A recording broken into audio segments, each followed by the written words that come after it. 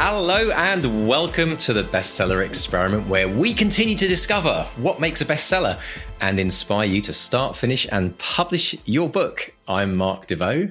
And I am Mark Stay. And as always, our enormous gratitude to our patrons over on Patreon and our academates on the Bestseller Academy for their support for this podcast. We simply could not keep going without you. And we really, really mean that. Now, if you want to check out the Academy, get me and Mr. D coaching with you and a great community of writers there as well. Pop over to academy.bestsellerexperiment.com. There's a link in the show notes for that as well. And to support this podcast, go to bestsellerexperiment.com/support, where you can become a patron and get all sorts of wonderful extra goodies. And you can join the likes of our latest patron, Susie Edge. Susie, welcome to the gang. Thank you so much for your support. And thank you to everyone who helps us keep this trucker rolling. Absolutely. And thank you to the Easter Bunny, Mr. Stay. How was your Easter this weekend? Do you still do the hunt? Or should I say, for all people out there, with kids of a certain age, does the Easter Bunny still come to your house, Mr. Stay? I am on a calorie-controlled diet, so I'm keeping the Easter Bunny at arm's length at the moment. So, are you there with your shotgun at the window? Varmint.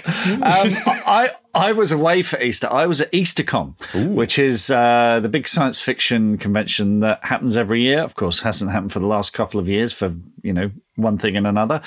So it was nice to get back to a big literary convention like that, see so many familiar faces. I did a fun podcasting panel, so thanks to everyone who came to that. There was some terrific panels on writing. If you're writing science fiction fantasy, they get some great names there. So I saw the likes of Tasha Suri, Mary Robinette Cowell talking about their writing. Lots of fun panels as well. I did a reading. So, they book you little rooms, and they are small rooms, about half the size of this room, where authors can sit and do a reading. For my reading, only 2 people showed up because it clashed with a big party where they announced, I think, where the next EasterCon was going to be, and they were giving away free drink and nibbles. So how can you compete with that? Exactly.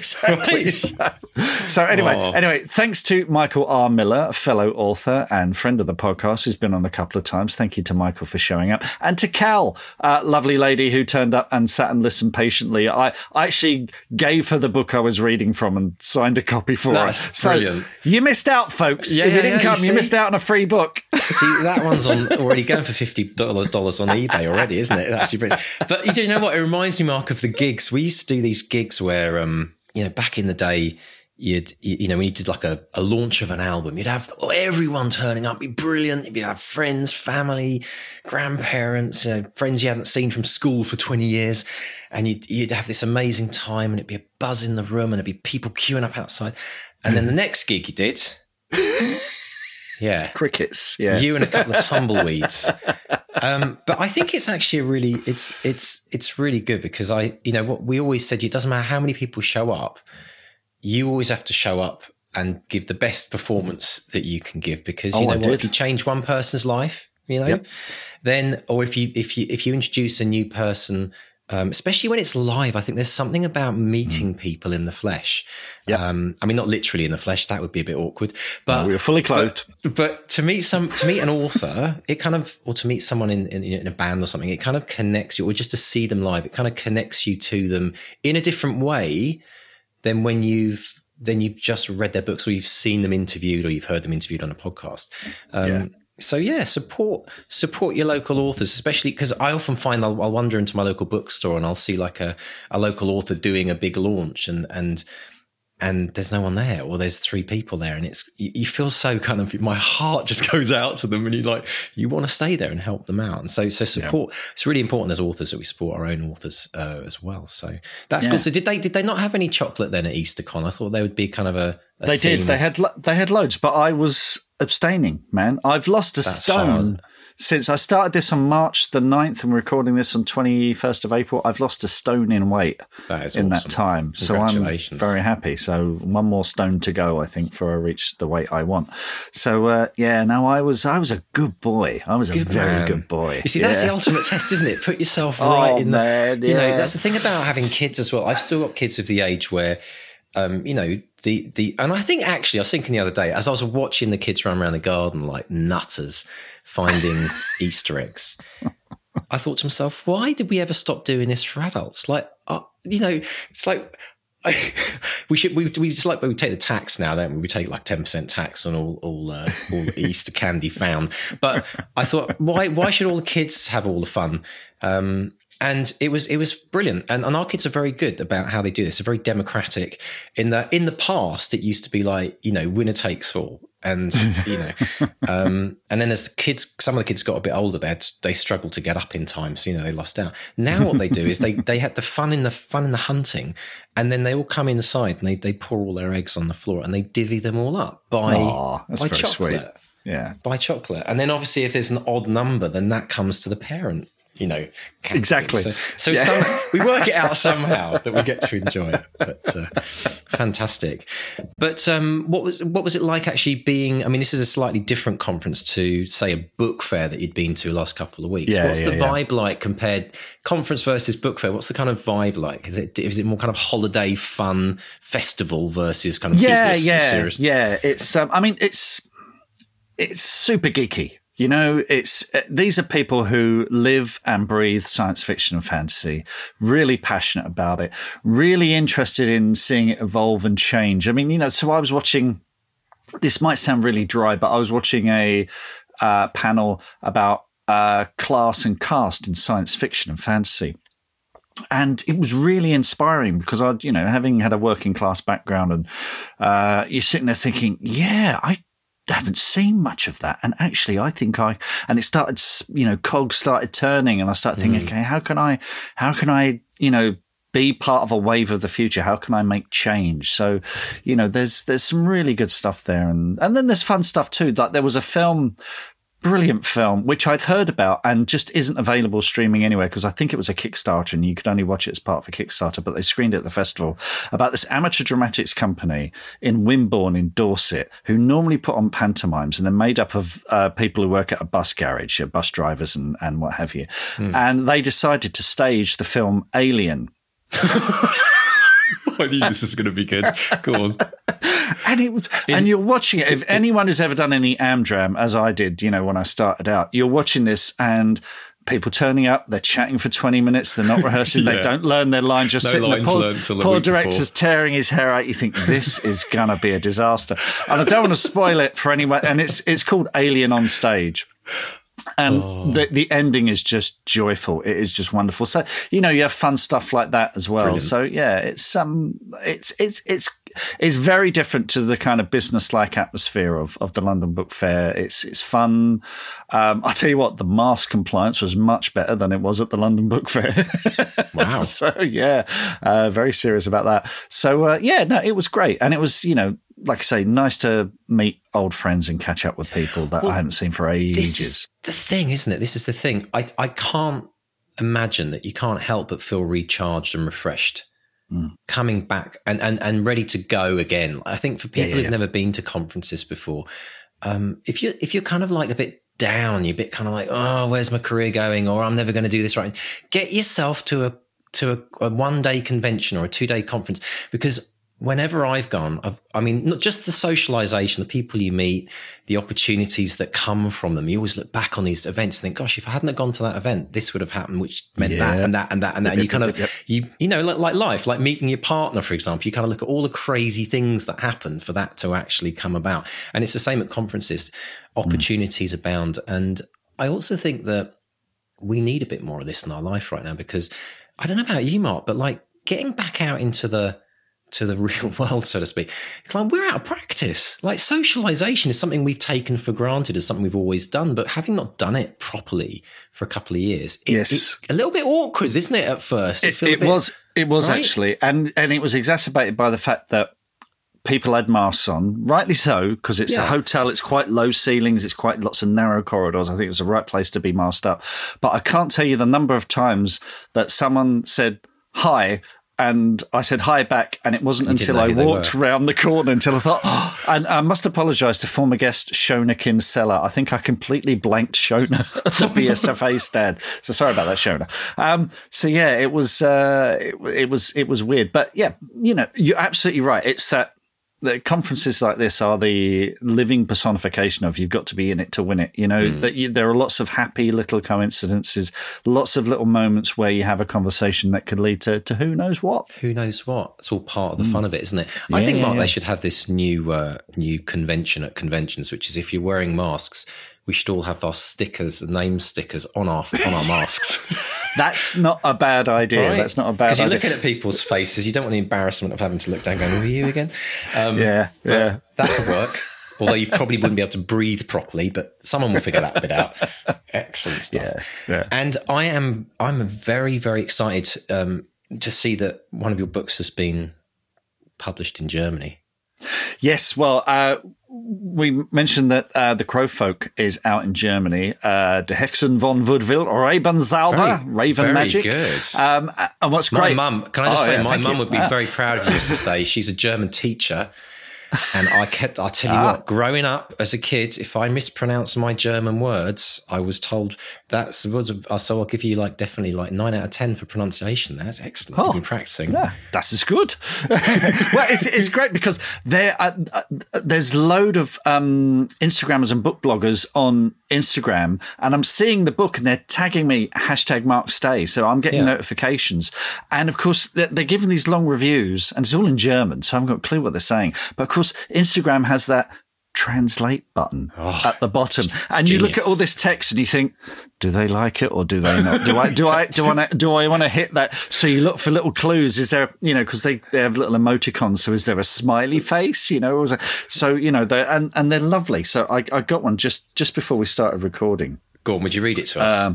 This is from so on Instagram. This is Talia _Buchhandlungen. Okay, so I'm going to hit that translate button. Here we go. Okay. This is like a random one you picked out. This is the top one. Okay, so, and this is because it's an AI translation thing. They're brilliant. It's brilliant, but it's slightly broken English. So of course, that's no reflection on the original blogger. So, okay, welcome to the extraordinary world of Faye Bright, a young teenage witch who has just discovered her abilities for herself. In her late mother's diary, Faye also finds mysterious sayings alongside a famous pudding recipe.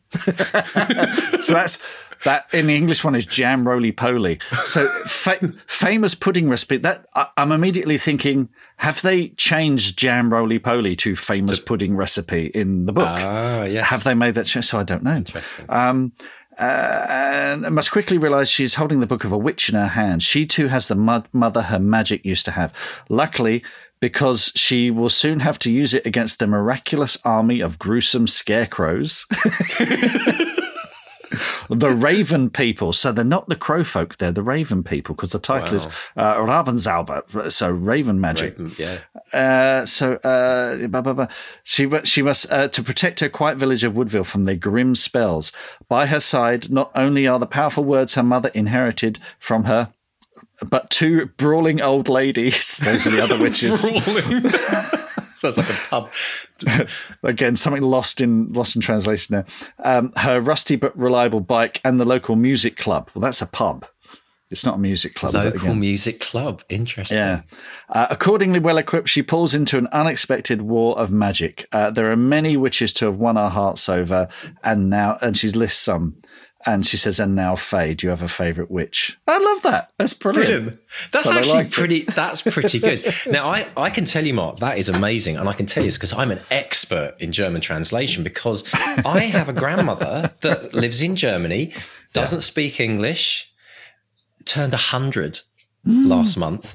And for many, many years, I've been conversing with her, usually in written word. I've done a lot of phone calls as well, but it's becoming harder these days to talk over the phone. But I have given her apparently the best entertainment she ever gets by reading my Christmas cards and birthday cards and letters, because I've used Translate for I've used translations. Now I use the ultimate Google Translate, which was my mum. She's absolutely superstar. I'd send it to her in English and she'd translate it to me. And now I do speak a bit of German because I did GCSE German, but I'm dangerously bad at German, and therefore. When I started using, when Google Translate came along, I can't remember how many years ago it was, but it was a number of years ago. It was actually in its kind of beta, early stages. And there were just, apparently, my grandmother was howling with laughter with some of the things I wrote. Mum had to kind of when they got on the phone, she would read some of this stuff and my mum would start laughing. And then mum would have to kind of explain what I actually meant. But talk about lost in translation. But now I'm utterly blown away by how accurate it is, because I sometimes send the translation to mum saying, is there anything in here that's completely dodgy and comes across the wrong way? And she says, actually, it's almost spot on. So it does make me think how that opens up, just from a book world, how that opens up to people reading books in foreign languages. Right? 10, 15 years ago, we couldn't do that. But reading a novel that's only ever been published in, say, Spanish or French or Chinese or something, at what point we'll be able to read a novel and get almost like that review you just had and get the gist of it really, really closely. I mean, there's a couple of things there. One, it's not just, the thing of just translating. You have good translations and bad translations. I remember when we did Shadow of the Wind by Carlos Ruiz Zafón, and the translator was key, because you're not just it's not just about translating the words into English. It's about getting the essence of what the author wants to convey. And this is, funny enough, this is something skill, isn't it? Yeah, that's something our special guest this week talks about working with translators to ensure that it's not just, a literal word by word translation, that there's an essence that's not lost there. And that's really, really important. And you get extremes as well. So the Asterix books, which I absolutely love, translated from the French by Derek Hockridge and Anthea Bell. But what Derek and Anthea brought were loads of puns and gags that weren't in the original French ones. Right. So, they bring something extra to it as well. So, yeah, I mean, I'm sure it will happen, but you'll always think there's possibly something missing. But as a writer, especially me, because these Woodville books, I've got German characters in the second one. In the third one, I've got Polish characters. I've got French characters. And I've used Google Translate to put sort of placeholder dialogue in the book. And then I send it to people. I mean, my agent is great because he's got French and German people who can translate for me before it goes to the publisher, and they double check it. And I've got some friends who helped me with the Polish on the last one, and it's remarkably close. It's you're right. It's absolutely spot on. So yeah, I think for that basic translation, I remember Claire and I went to Rome before lockdown, and we wanted to find the bus stop, and we just used Google Translate, and it spoke in fluent Italian, so we were able to get. It's bonkers, isn't it? Yeah, it's absolutely bonkers. And then if Elon Musk's got anything to do with it, with Neuralink and all this stuff, I saw an interview with him the other day saying none of us will have to speak in the future because we'll all just communicate through thoughts. How that works in translation, I have no idea, but I'm sure someone will work that out as well. Like I'm letting Elon Musk anywhere near my brain. Exactly, right? So until that happens, we can all enjoy it. But I think you're right, Mark. I think we need to embrace and celebrate the skill that goes into the kind of human translation. I mean, I know that AI is a big thing right now, and it's getting bigger by the day. But it's going to be hard to ever replace that human nuance, if you like. So to all translators out there, to all people that work in language, big up to you folks. Salute you. Keep it alive.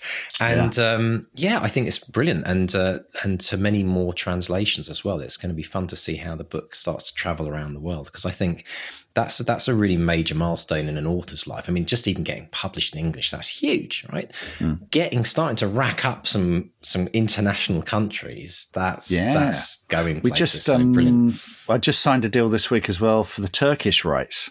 Wow. Yeah, which is not big money, but it's a new market. There, there's a new publisher started there, and they're looking for science fiction fantasy to sell to Turkey. So let's go.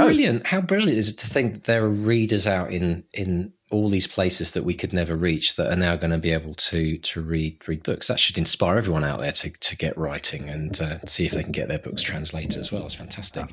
Now, as you said rightfully so, Mark, our special guest this week, we delve a little bit into language, but also, I mean, okay, it's a bit of a theme and everyone's kind of at the point where they think, but you've got to hear this interview because of this insane, and I would say prophetic, even though it's denied in the interview, but prophetic, writing about a pandemic long before, not even the pandemic, but long before COVID actually came along. So tell us about this amazing guest who we welcome back this week, Deon Meyer.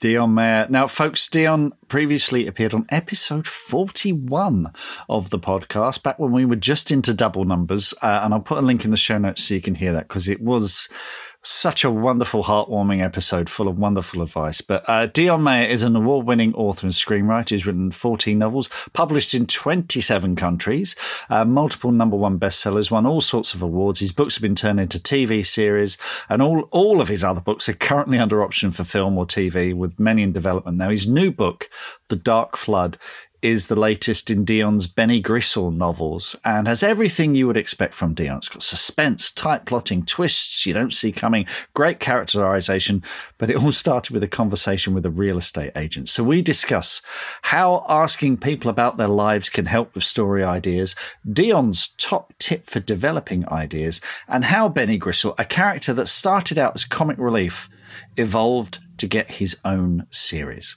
Brilliant stuff. And for our American and other folks around the world and Canadian folks that who are listening to this interview, Deon talks about estate agents, and in over here where I am, we call them realtors. So just to make, I know everyone knows that, but I just want to make that connection for anyone that maybe doesn't. But let's dive in and listen to the fantastic and absolutely lovely Deon Meyer chatting with Mark. Deon Meyer, welcome back to the Bestseller Experiment. It's delightful to see you. How are you today? I'm very good. Thanks, Mark, for having me. It's been 5 years. It has. And the thing is, when we last spoke, we were talking about Fever, a post-apocalyptic novel about a virus, a pandemic. I mean, you can't say you didn't warn us, Deon. How does it feel when you write something that's so speculative and then you see it start becoming a reality? Was that quite chilling? Yeah, it was weird. I had forgotten when I wrote the book. I used the coronavirus after consulting some very smart people, and they came up with a coronavirus as the best candidate for what I needed for my story. And I had completely forgotten about the fact that I had used the coronavirus.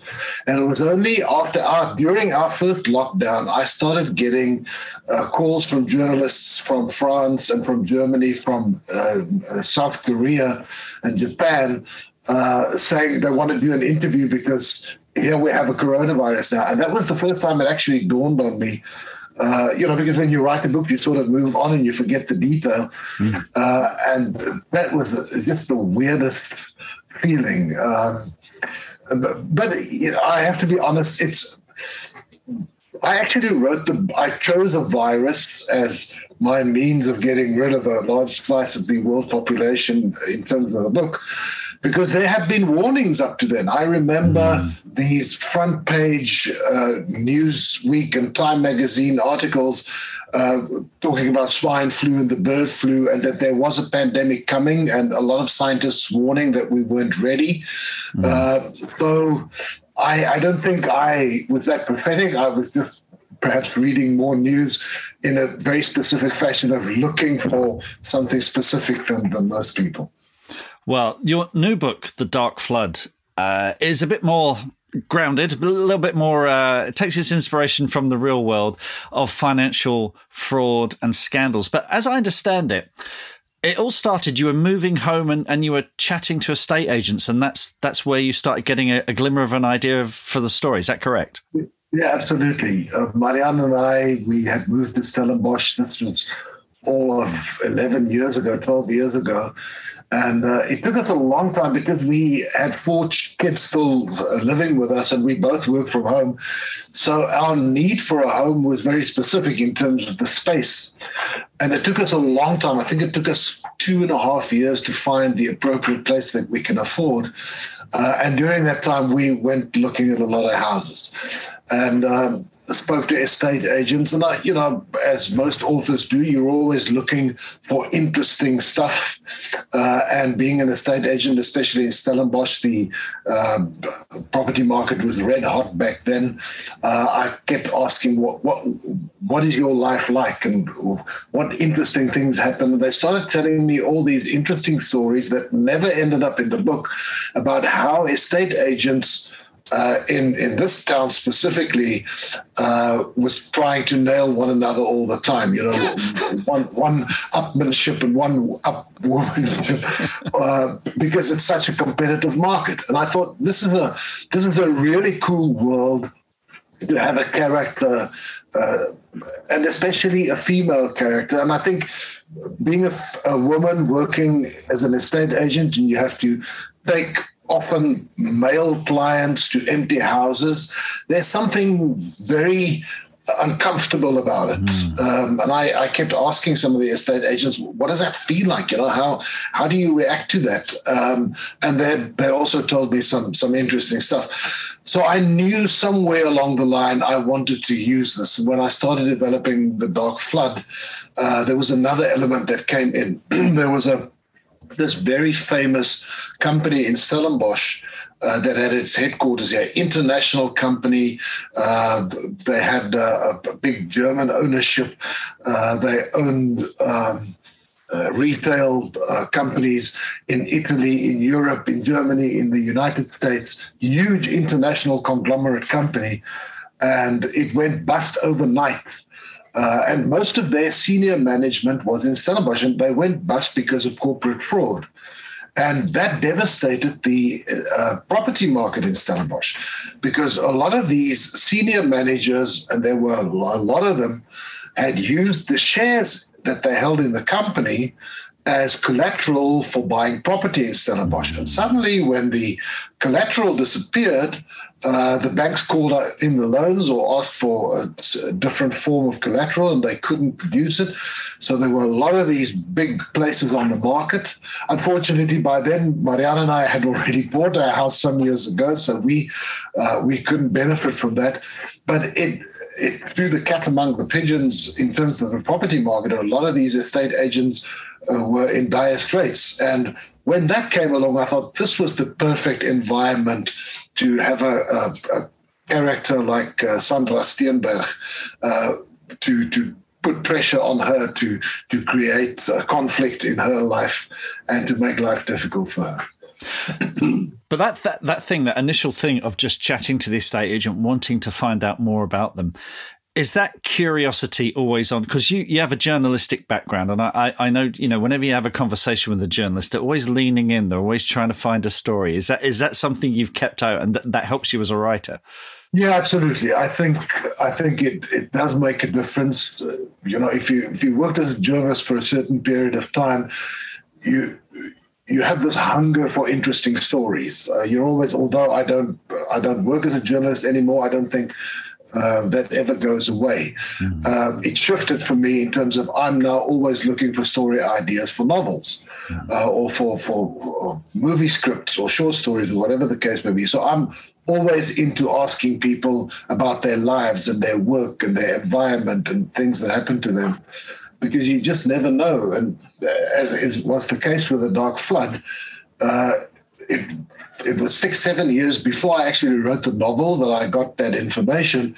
And it sort of sticks in the back of your mind, and then something else happens and you suddenly realize, wow, this is where I can slot this in.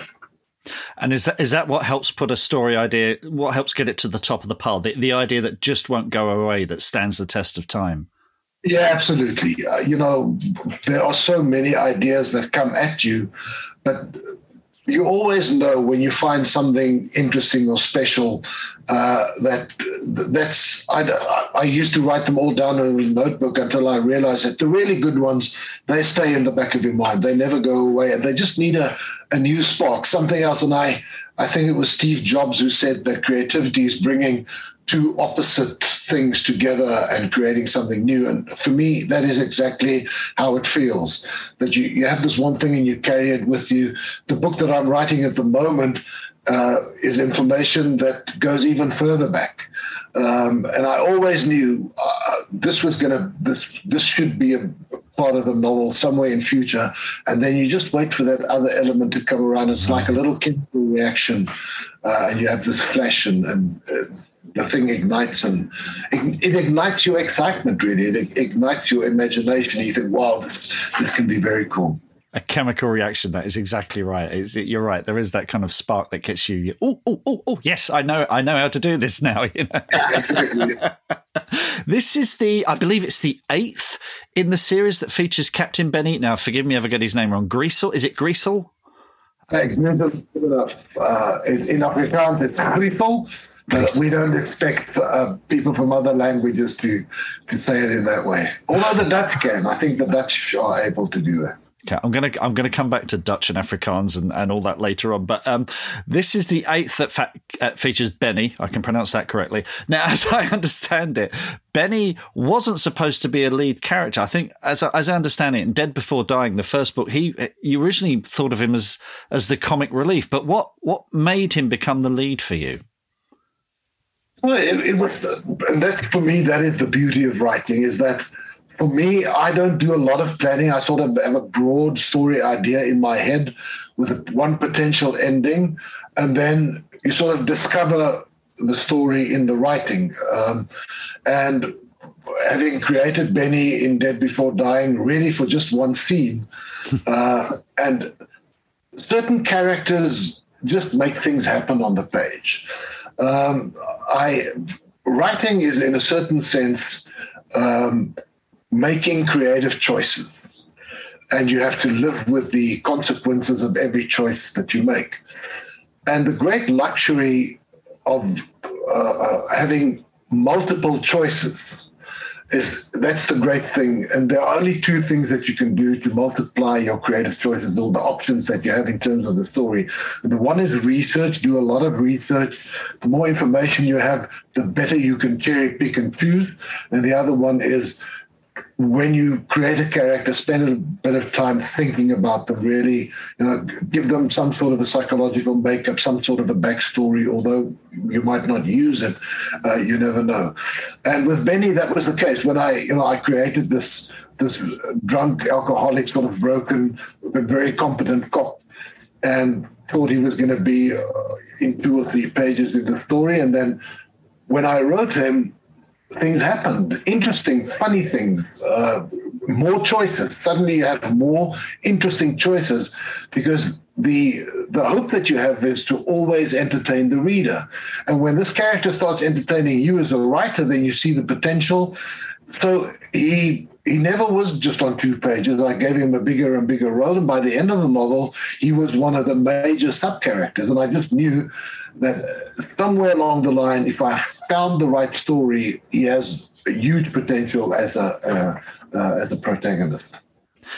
So I guess he kind of hijacked the story, did he? I mean, luckily not. I mean, I think the protagonist was and his own struggles were strong enough to carry the story, but Benny certainly insinuated himself into the story much stronger than I ever thought he would. And now here we are, 8 novels on from that original appearance.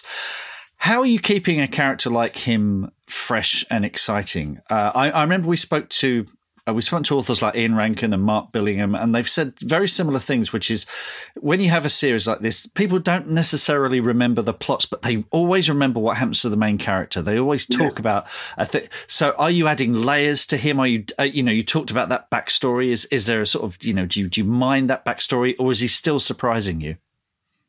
Well, we absolutely still surprising. The way that I can try to keep him fresh is by trying to look at where he is in his life in terms of the relationships that he has with the woman in his life, Alexa Barnard. They have a very specific history. He met her on a case that was part of the novel 13 Hours.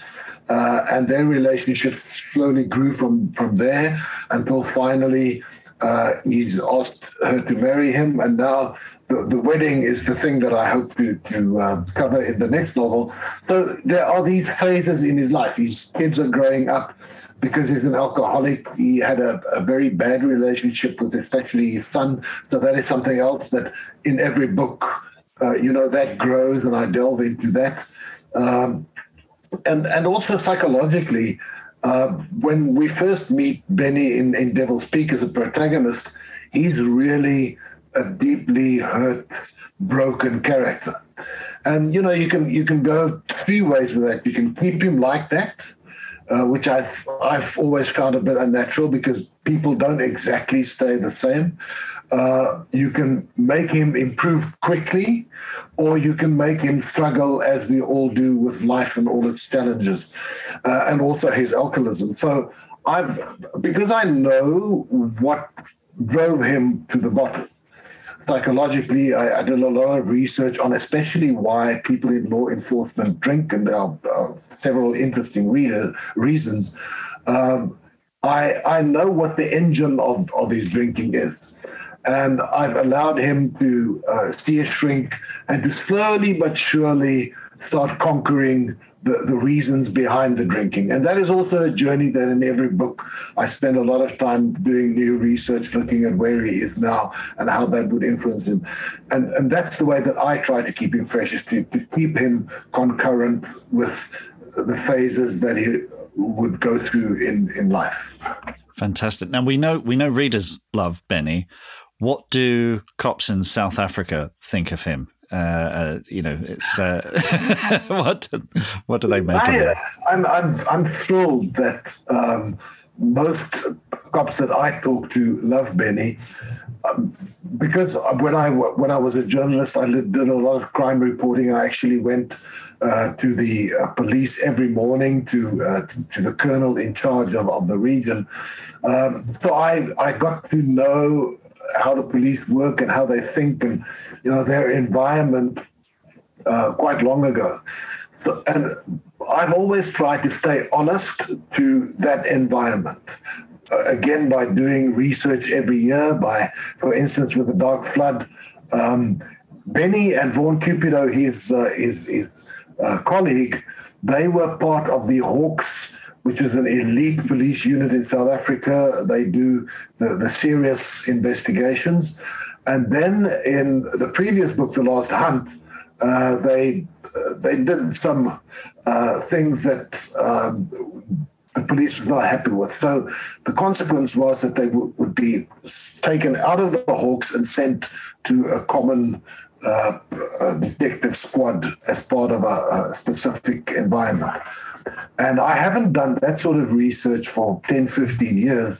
So I spent a lot of time with the Stellenbosch detective squad. I was very lucky to be able to be allowed into their inner sanctum. I spent time with them for days on end. I spent time in the police station with them just to see how that works these days. And I'm happy to say that police men and women who read my books, their comments have only been positive in terms of, yes, you get it right. So that is something that perhaps delights me more than anything else in terms of reader feedback. Wonderful stuff. It takes us into a world that we think we know, but there are always surprises whenever you do that kind of research. Now this book, as well as many of the other books, are set in Stellenbosch, which is where you live. And folks, do go to Deon's website. I put a link in the show notes because there are some photos there of the extraordinary landscape there. And it's a beautiful part of the world. How important is the setting to you? I mean, I think in The Last Hunt, you go to Paris and it's, you don't just stay in South Africa, but how important is that home location for you? I think it's more important for readers than it is for me. For me, the story is paramount. And obviously, the story needs to happen somewhere. And the great thing about South Africa, and especially the Western Cape, is that there are so many fascinating and beautiful places that you can set a story. So when I think in terms of where a specific scene should happen, whether it's the Cape Town waterfront or the Cape Flats or Stellenbosch, then I go do research and I make sure that I know exactly what the environment looks like. But from a writing perspective, the only thing that is important for me is that I can see it in my head, and that just helps me to tell the story better. For me, it's not a huge thing to make the setting another character or something like that. It just really enables me to see the scene in my head, and then it's easier to describe it and to write it. Excellent stuff. Let's talk about language, because your books are published originally in Afrikaans, and you regularly use words from Afrikaans and Zulu and other languages of South Africa, which is great, reflects the diversity of South Africa.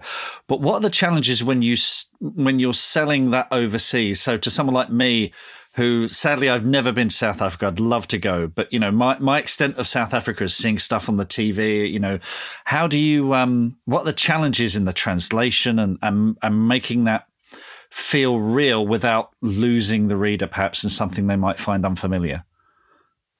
It's always a challenge, and I think that the challenges are twofold. I think the first thing is, how much of the original and very colloquial language do you leave in? Because we want to give the book a South African texture. It's got to feel South African. I mean, that's one of the differences from books set in America or in Scandinavia or in the UK, is that we have multilingualism. I mean, in South Africa, there are 11 official languages. People from all these cultural and ethnic and language groups work together in the police. So I want to reflect something of that, but how much is enough and how much is too much? And what we try to do is to only leave a sprinkling of words of which the meaning in the context would be quite clear. We also do add a glossary at the back, just in case it's not that easy to derive the meaning. But I think mostly, when I read the translation and I ask myself, will people get this? And the answer has always been probably yes. So that's the one challenge, and my translator, Laura Seegers, and I tried to spend a lot of time looking at exactly how much. And then obviously my agent, Isabel Dixon, and my wonderful editor, Nick Sayers at Hodder in the UK, they all look at that from the same perspective to make sure that it works. The other great challenge is to help readers in other countries understand the complexities of South Africa, the politics, the socioeconomics, the cultural, the interesting cultural stuff. So I often would add a little bit for the English translation, especially the US and the UK editions thereof, just to make it a little bit more clear for readers exactly what is happening. What is state capture, for instance? For South Africans, it is very much part of the conversation every day, but I think for people outside South Africa, you have to explain it a little bit. Now, I don't know if you're aware of this, Deon, but you're one of the most quoted authors on our podcast. Your advice comes up again and again and again. You spoke to us in episode 41 in 2017. We'll hit episode 400 sometime this year. So, but we're still quoting, which I believe is an African expression. You said, we talked about writing a novel and you said, how do you eat an elephant? Bite, bite, bite. Are those still words that you live by? Yeah, absolutely. And for me, the interesting thing, my wife and I have had COVID twice now. And the strangest symptom is that in the first few weeks, I would say the first 6 weeks after COVID, my concentration was really bad. So The Dark Flood, I wrote most of the Dark Flood during the first lockdown after Marianne and I had COVID. And at first I could only write for 20 minutes and then my concentration would just go and I would have to go do something else and come back later. So the bites got even smaller with the Dark Flood, but the elephant was still eaten. And I still believe that that's the only way to tackle such a huge animal. Wonderful stuff. Well, thank you for inspiring so many of our listeners, Deon, and you will continue to do so for a very long time. Folks, The Dark Flood is out there now, along with Deon's many, many other novels. Do jump in. Do escape to that world, the worlds that he's created. Deon, thank you so much for speaking to us today, and let's not leave it so long next time. I'd love to speak to you again soon. It's been a real pleasure. Thank you so much. Take care.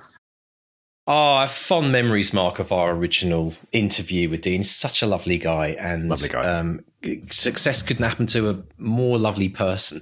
But I absolutely find it fascinating, how we yet again find another kind of journalist or just someone who started out in journalism, a bit like Michael Connolly, the interview we did earlier this year, and how he talks about this kind of natural curiosity that journalists have.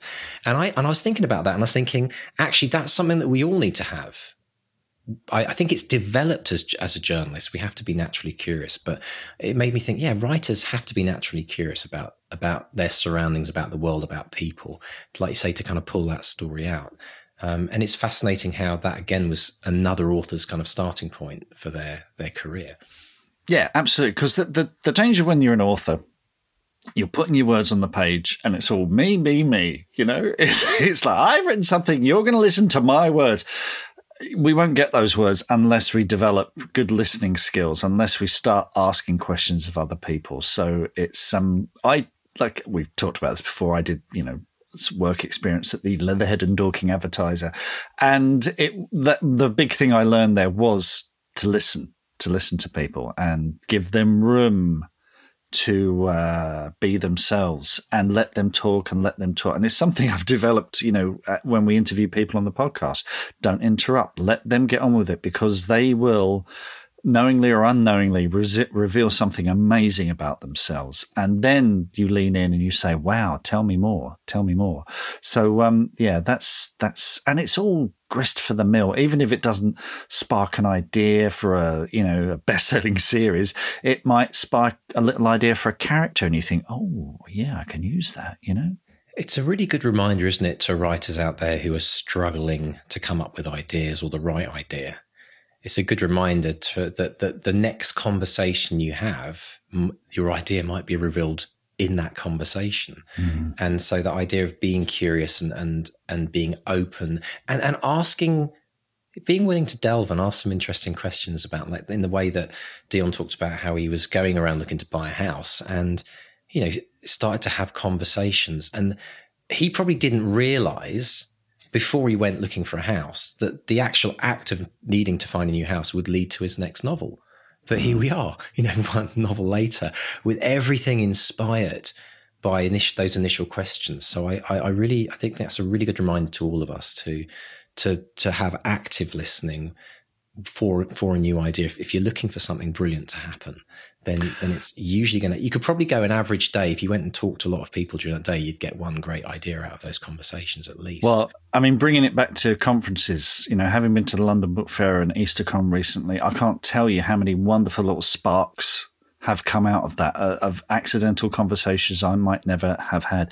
The other thing as well with listening, and this is really important to develop, is when people are talking about things that you might disagree with. It might be a viewpoint that you think is abhorrent or just strange or weird. And again, I think it's really important not to, the instinct, and I was like this as a teen and my early 20s, the instinct is to shut them down straight away. Don't say that, but actually, again, let them speak, let them express their worldview, because again, you can put it in a book. For every protagonist, there's an antagonist. You can, and you'll learn a lot from that. Well, that's the thing about active listening, in that as soon as we hear somebody's opinion that is the complete opposite to what we believe, what we always do is we start forming our argument in our head. Oh, Yes. I'm gonna drop. Just you wait till you stop. I'm gonna drop in my. And the thing is that whilst we're formulating our argument and working out a great retort or how we're going to prove them completely wrong, we're not listening to what they're saying, and we're missing the opportunity to learn. And ultimately, I always love this quote. I heard it in church once years ago, and somebody said, "God gave you 2 ears and 1 mouth for a purpose." Right? We should be listening twice as much as we're speaking. And it's this idea that if we listen, we get to learn, and therefore we benefit from it. Whereas we never ultimately, well, obviously, if we're an activist, we benefit by giving our opinion and trying to change someone's opinion. But we learn more, we grow more by listening.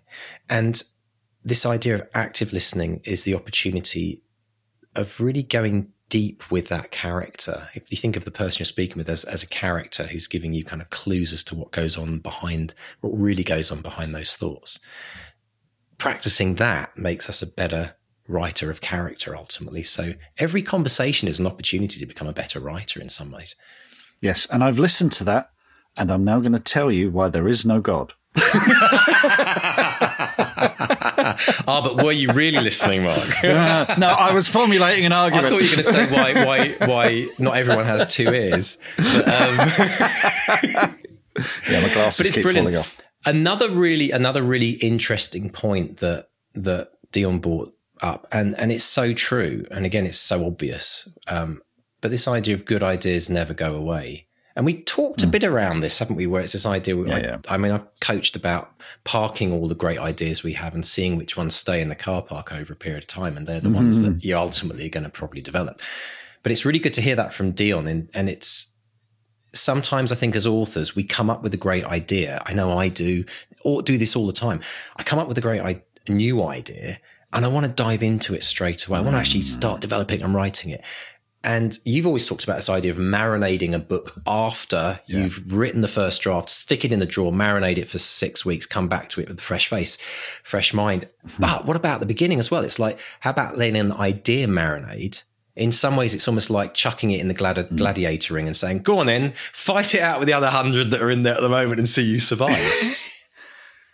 Yeah. It's I've had exactly that from EasterCon. I had this idea, and I'm thinking, I could write that, and I remember going for a walk. I went for a story walk, thinking, okay, I'm going to go for a walk. I'm going to let it sort of tick over, and I've got ideas for it, and I've written some stuff down, a little more than a paragraph, but I resisted every urge. First of all, I've got like 5 other blooming projects going on at the moment. Yeah. But I resisted every urge I had to sort of jump in, because I knew experience tells me it's going to be too weak to survive in that gladiatorial ring. It's not going to. It's not going to stand up to scrutiny. And what I need over time is for other ideas to glom onto it until it starts to look more like a story. Give it some more armor. Get it to the Gladiator Academy. Yes. Right. But that's true, isn't it? And actually, Deon, again, this is a great segue into what Deon was talking about creativity, about it's often a combination. Yes. Talked about Steve Jobs' quote about, creativity is a combination of 2 different ideas coming together. And sometimes exactly what you're saying there, it's like, okay, this story idea needs a bit more armor. It needs a bit more sword fighting training before it goes in and messes with the big boys to see if it can stand up to it. And sometimes that is about, and it's not sometimes just about leaving the idea, but it's about letting it marinate, letting it kind of work in the subconscious, and then the conscious keep building that idea. Sometimes the aha moment comes where it's like, oh my gosh, if I mash this and this together, I've suddenly got the unique thing I was looking for. Yeah. So it's really fascinating. But good for you for doing that, because I think it requires a huge amount of discipline, doesn't it? It does require a huge amount of discipline to not just dive in. And that, I think, Mark, is the one reason why so many authors are working on multiple books. Yes. Right? It's because they don't have a car park and the discipline. And I put my hand up and say, yep, I'm one of those. It's not a criticism of others. It's actually an acknowledgement that it's a very, very difficult thing to be disciplined in. So do you have a rule about how many, what's the maximum number of ideas you work on at any one time? No, I've got No, there's no rule. I've just got a crazy busy week. So my days are very, very full. So first thing in the morning. So this is today. This is Thursday. Okay.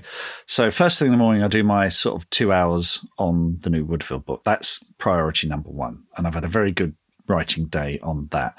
Then I did a podcast interview this morning. Well, actually, we had to abandon it halfway through because someone was drilling outside the guest's door. So we're going to do that on Tuesday now. Things people never hear about on the finished versions, right? If only you knew, folks. Drills, trucks. I'm editing a client's book, so I did a chunk of editing on that this morning. Then I had lunch. Then after the lunch, I had a script meeting with a co-writer on a screenplay, and we had a chat about what the next scene was going to be. Then after that, I wrote up notes. Then after that, I did. I'm beta reading a book for a writer friend, so I read that for about 45 minutes, and then I listened back to Deon Meyer and did all my notes, and here we are now. That's a busy day. That's a busy day. So, you know, I haven't got room to sort of interrogate any new ideas properly. Although I had a call with my agent last week. He said, I need ideas. So I'm like, okay. It's my script agent. Oh, okay, right. So yeah, I'm noodling. I am in ideas mode, but I'm sort of putting stuff in a notebook and then giving myself a few weeks. So yeah, it's all fun and games. It's very interesting, isn't it? Now let's talk about glossaries, Mark, because I love the fact that Deon was kind of acknowledging that not everyone will fully understand it. And it reminded me, and I'm going to reach out for it now. There it is. Back to reality. Yep. I remember that conversation we had where we got a bit concerned because the book is a very British written book, and we make no apologies for that. In fact, I think it's one of the endearing things that people have loved about it. But do you remember that conversation we had where we think that people, what about like North American readers and readers from other countries? And you came up with a brilliant idea of, I'm just going to open it up. Here we go. Glossary for non-Brits.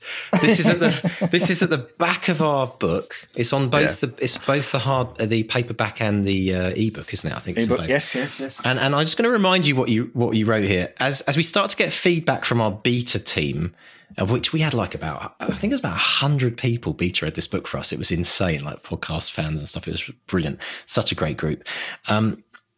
As we started to get feedback from our beta team, it became clear that some of our overseas readers were perplexed by some of the peculiar British terms and references used by our characters. Here are some helpful pointers for those who want to know more. And I love this. I was just flicking back through it earlier and I thought, this is brilliant. So the first one, of course, Pride of Place, Marks and Spencer's, and the Colin the Caterpillar Cake. Right? Yep. Any long-term listeners of the podcast will know all about that. Probably one of the most... Oh my God! Have you seen this? Right. So I'm going to read this out. So it's M&S has been on the British High Street since 1884. Blah blah blah. Colin Caterpillar Cake, delightful birthday confection. It's a chocolate sponge roll. Simply too delicious for children. The ironic birthday cake of choice for adult and office birthday celebrations with such dubious luminaries as former Prime Minister David Cameron and we hope he never becomes Prime Minister Boris Johnson. Oh my God! This is written in 2017. So we've both annoyed fans of Trump and Boris Johnson in this. So sorry about that, folks. Expect the 1-star reviews. So if you haven't ever read the book, go and read the glossary first because you'll learn about the following things: Waitrose. Okay, everyone outside, the Bentleys of British supermarkets. That's what Mark calls it. Yeah. The word yonks. Yeah. And you actually go into where this comes from, the slang. It probably derives from the Cockney rhyming slang of donkey's ears for years. Yonks is basically meaning a long time. The Duke of Edinburgh Awards. Anyone who's ever been to school in Britain will know about the Duke of Edinburgh Awards. Barnet. We won't tell everyone what they, because you've got to go and look these up. Nando's, which is still, whenever I get the chance, Mark, there's only a couple of Nando's out here in Canada. I actually actively seek them out. I seek them out because I miss lemon and herb Nando's. Nando's started, of course, in South Africa. So connection to our guest, There is. It's actually in there, isn't it? Yep. Fascinator. Yep. And what a great word, a great British word called blag. Blag. So if you want to understand what all those mean and then enjoy seeing them pop up in the book, go get a copy of Back to Reality on Amazon or all good bookstores, and check out the glossary for non-Brits. I thought, how fascinating. It's not just us that like to, and this is a celebration of language in many ways, I think. I mean, the English language, especially slang in Britain, like Cockney rhyming slang and all of the weird things we say. And I can, for one, say truthfully, Mark, that having moved to a foreign country, even to an English-speaking country like Canada, even now, I've been here 10 years, folks. Even last week, I was having conversations about napkins and serviettes and all kinds of things and stuff I don't realise is completely British. And people are like, "What do you mean? What do you mean you have to queue up? Oh, you mean line up? It's just stuff like that. It's just so much of it, and I love it because it's actually it's a celebration of language. I don't see it as a pain or kind of an inconvenience. I love the fact that I have to explain what the words dog's bollocks means to almost every Canadian I ever meet. Right? I mean, how do you describe that? Because when you say it, you think, oh God. When you actually get the vision in your head, it's like that's not good. It's and by the way, this is a good thing. If something is the dog's bollocks, it's a good thing. Well, here's the thing. It's really? like, and I remember meeting some Canadians once when we were playing pool, and I missed a shot, and I went, "Oh, bollocks!" And they went, "Bollocks? What's bollocks?" And that's how I got into this conversation about the bollocks and the dog's bollocks, and then thought, this is the most who even came up with that?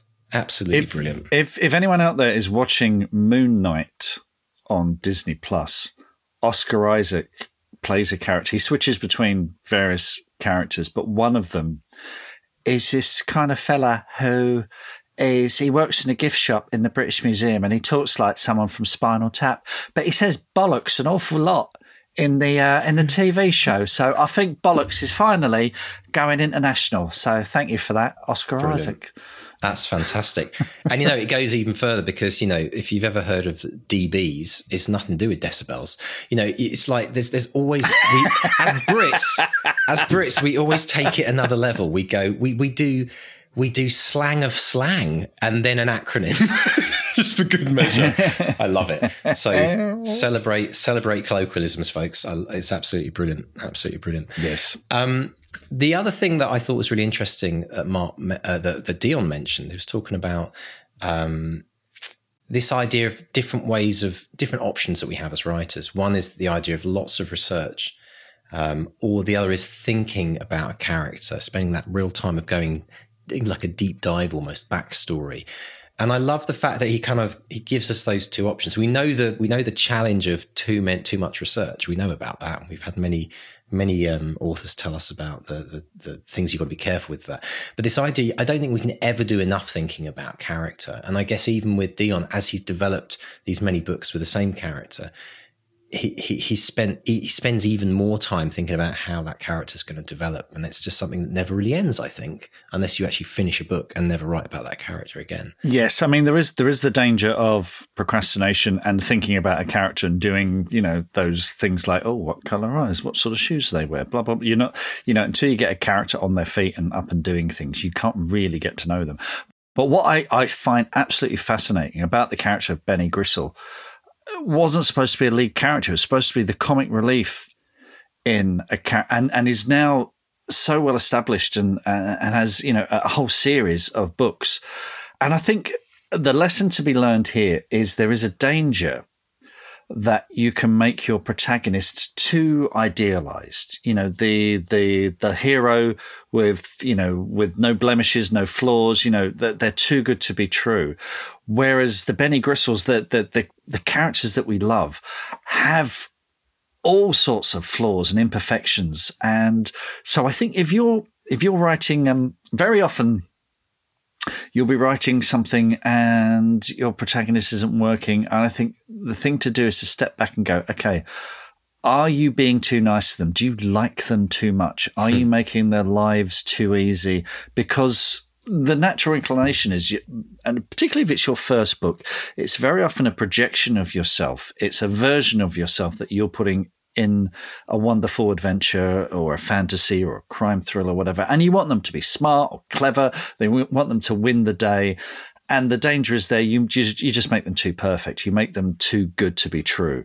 And that's where you have to be, and we've mentioned this before, you have to be like an Old Testament God to your protagonist in particular. Make life difficult for them and test them. And, take those things that you think are perfections and twist them into little flaws and make them things that get in their way and make their life difficult and make victory anything but inevitable, and have fun doing that. So yeah, I think that's a great lesson to learn, that Deon took a minor character, because you look at the big franchises and very often, Luke Skywalker, at least in that original trilogy, is not the most interesting character in Star Wars. Harry Potter is not the most interesting character in the Harry Potter series. You say to people, who's your favorite? Well, it's usually Ron or Hermione, because they're not necessarily carrying the weight of the whole story or adventure. And because of that, they're a bit more interesting. But imagine how much more interesting Harry Potter might be if Hermione was the lead, this imperfect girl, this bossy girl who, has all sorts of flaws. It just makes you think. So maybe your lead character isn't your lead character.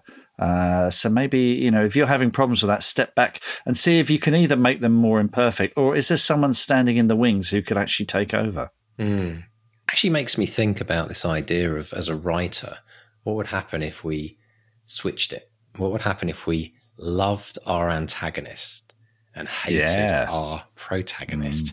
Because if we come from that point of view, we're going to put our protagonist through hell, and we're going to make all things good for our antagonist, which is obviously, going to cause tons of conflict. So switching those to just that little switch, I'm going to just drop that one in there and run. But the other thing that I loved is that Deon obviously heard about the 200-word challenge and writing for 20 minutes a day during COVID. It's I saw that, spreading around. When he said 20 minutes a day, I thought, well, that's brilliant, because that's exactly what 200 challenge is about. 200-word challenge is about writing for 200 words. It takes about 15 to 20 minutes. We've done through kind of average tests of word count and word speed.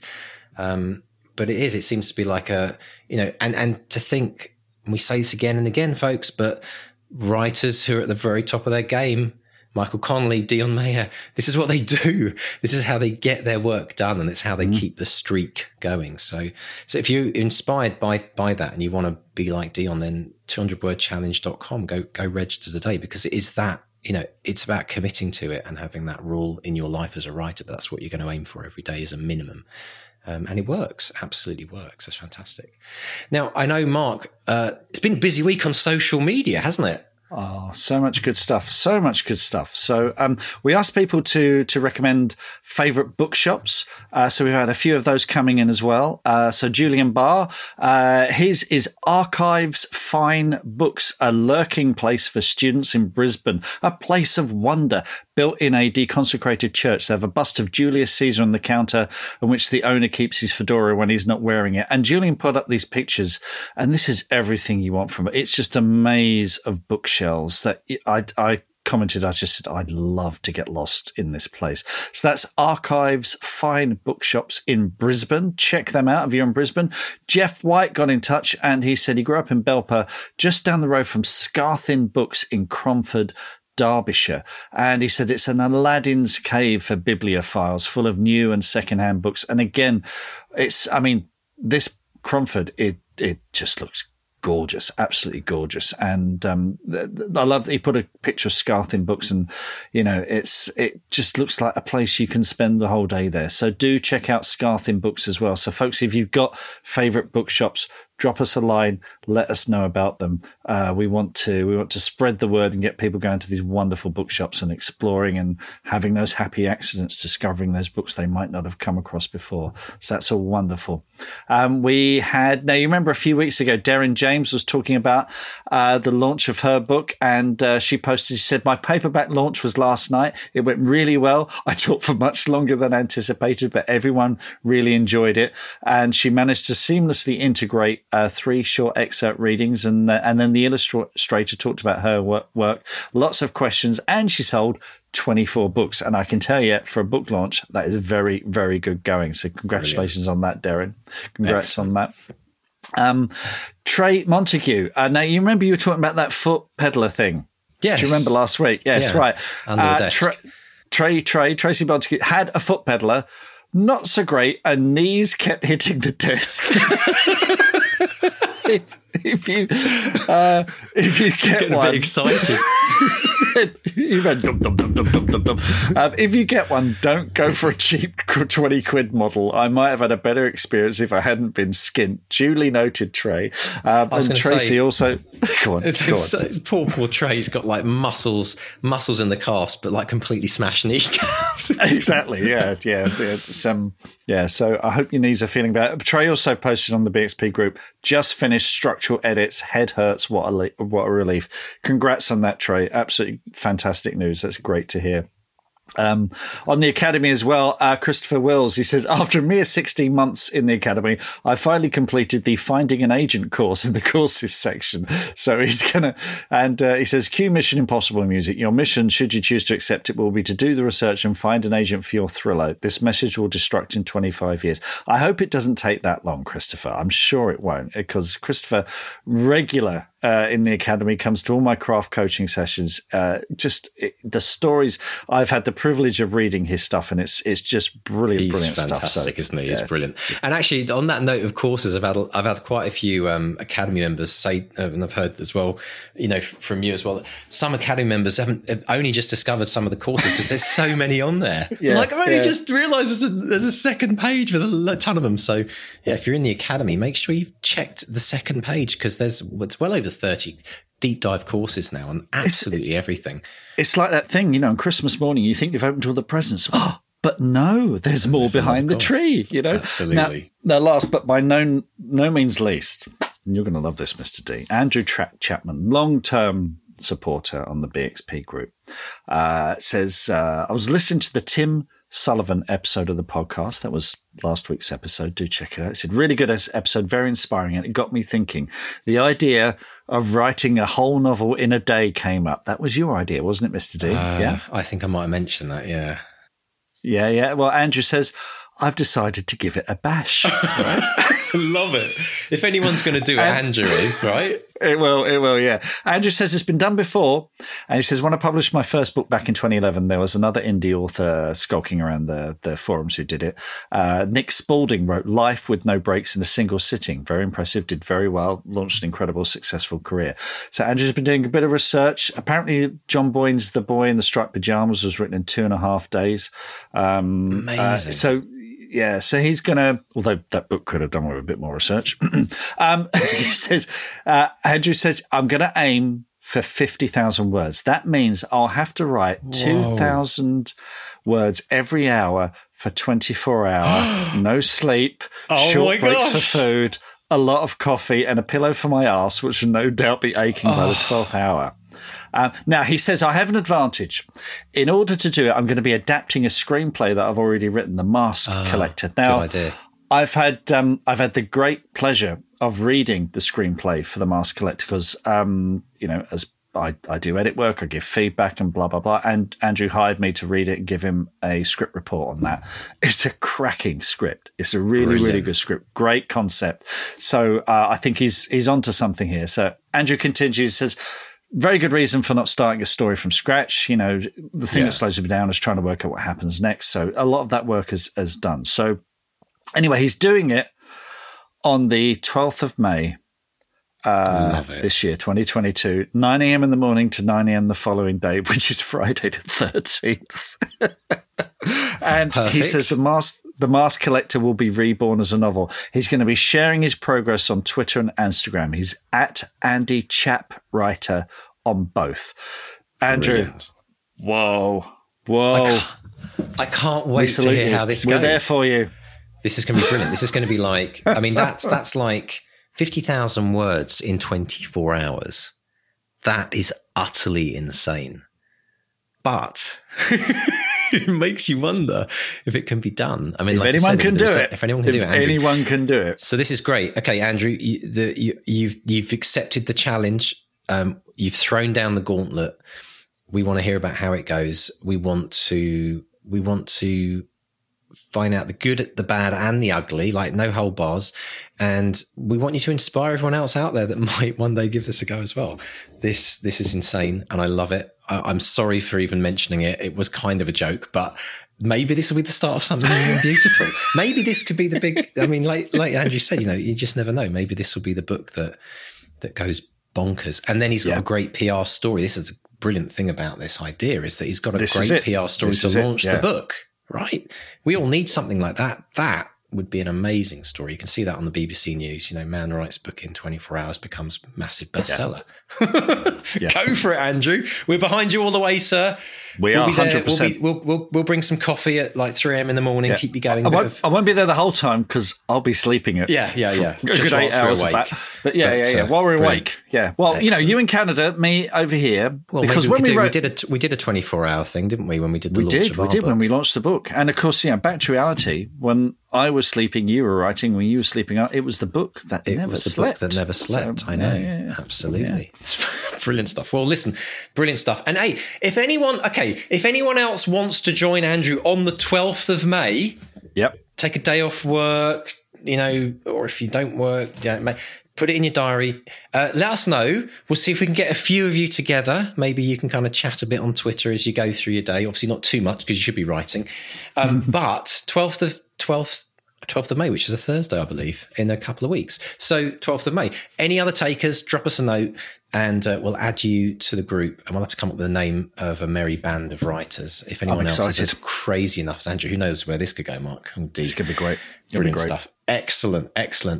Brilliant. Well, thank you so much for listening in this week, folks. We really appreciate your company. It'd be very lonely if me and Mark were just sitting here talking to ourselves the whole time, which is it's actually what we do, isn't it? But no, it's the interaction, it's the emails, it's these stories like from Andrew that keeps this show on the road and keeps us going, because we absolutely love to hear your stories. So do please drop us a note. We do read every email we get. And if you'd like to do that directly to us, pop along to bestsellerexperiment.com and click on the Contact Us button in the navigation, and that email form comes to Mark and I.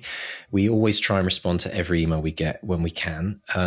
Also, if you'd like to get an update of every new episode that we put out, we send out a weekly newsletter telling you about the episode that's just been released, what you'll learn from it, and all the links you need to find that episode. So sign up to the newsletter at the Bestseller Experiment website, bestsellerexperiment.com, and click on newsletter for that one. And of course, we say there's tons of ways people can get hold of us through social media and chat about this amazing world we live in. Facebook, we are Bestseller Experiment. Twitter and Instagram, we are at BestsellerXP. And if you've been inspired by this episode, if it's helped you, if it's given you something to think about, if Deon Meyer has inspired you to do something, or any of our amazing guests, please give us a rating, because ratings, they do algorithm thingies and, they help us make us more visible. And that means more writers will get inspired, and that will mean a much better world and perhaps even world peace if you give us a 5-star rating. No guarantees, but it's a step in the right direction. Absolutely. In fact, I always think about that. I always think for everyone who's listening to us that found us on maybe iTunes or one of the other podcast providers, is probably because somebody else left a review. So time to pay it forward, folks. Leave a review. Please tell people about the podcast and encourage them to check in. And also, don't forget to tell your friends, your writing groups. Drop a note to your auntie who's thinking of writing a book, whoever it might be. Get them inspired. Give them the gift of inspiration with this podcast, and point them to the website. We'd very much appreciate that. So, Mr. Stay, I hope you have a fantastic week this week. Anything interesting coming up for you? Yes, something I can't talk about. I'm going to see Sorry. Well, I've sort of mentioned there's a TV show that I'm sort of vaguely involved with. I'm hoping to see the first assemblies of footage from that in the next week, which is very exciting, and I won't be able to share any of it with you whatsoever. No. But in the future, folks, as we did previously, and start to drop some little breadcrumbs for you and little Easter eggs, remember this episode, because in the future we will be able to talk about it. And let me just say, it will utterly blow everyone away that has known anything about Mr. Stay and this podcast. The things that I can't mention either, Mark. Very difficult. But anyway, it's just to keep you teased. It's all good fun, and you do want to check this out. All I'll say is, keep tuned, folks. Brilliant. Well, listen, have a great week, Mark. To all of our listeners out there, have a great writing week this week. For everyone who's watching this on YouTube, hello. Go write now, please. And like we say, if you want to write a book in a day, 12th of May, write a book in a day on the 12th of May. There you go. That's the campaign. That rhymes, Come join us, drop us a note, and we look forward to chatting with you next week. So it's a goodbye from Mark 1. And a goodbye from Mark 2. Goodbye. Bye.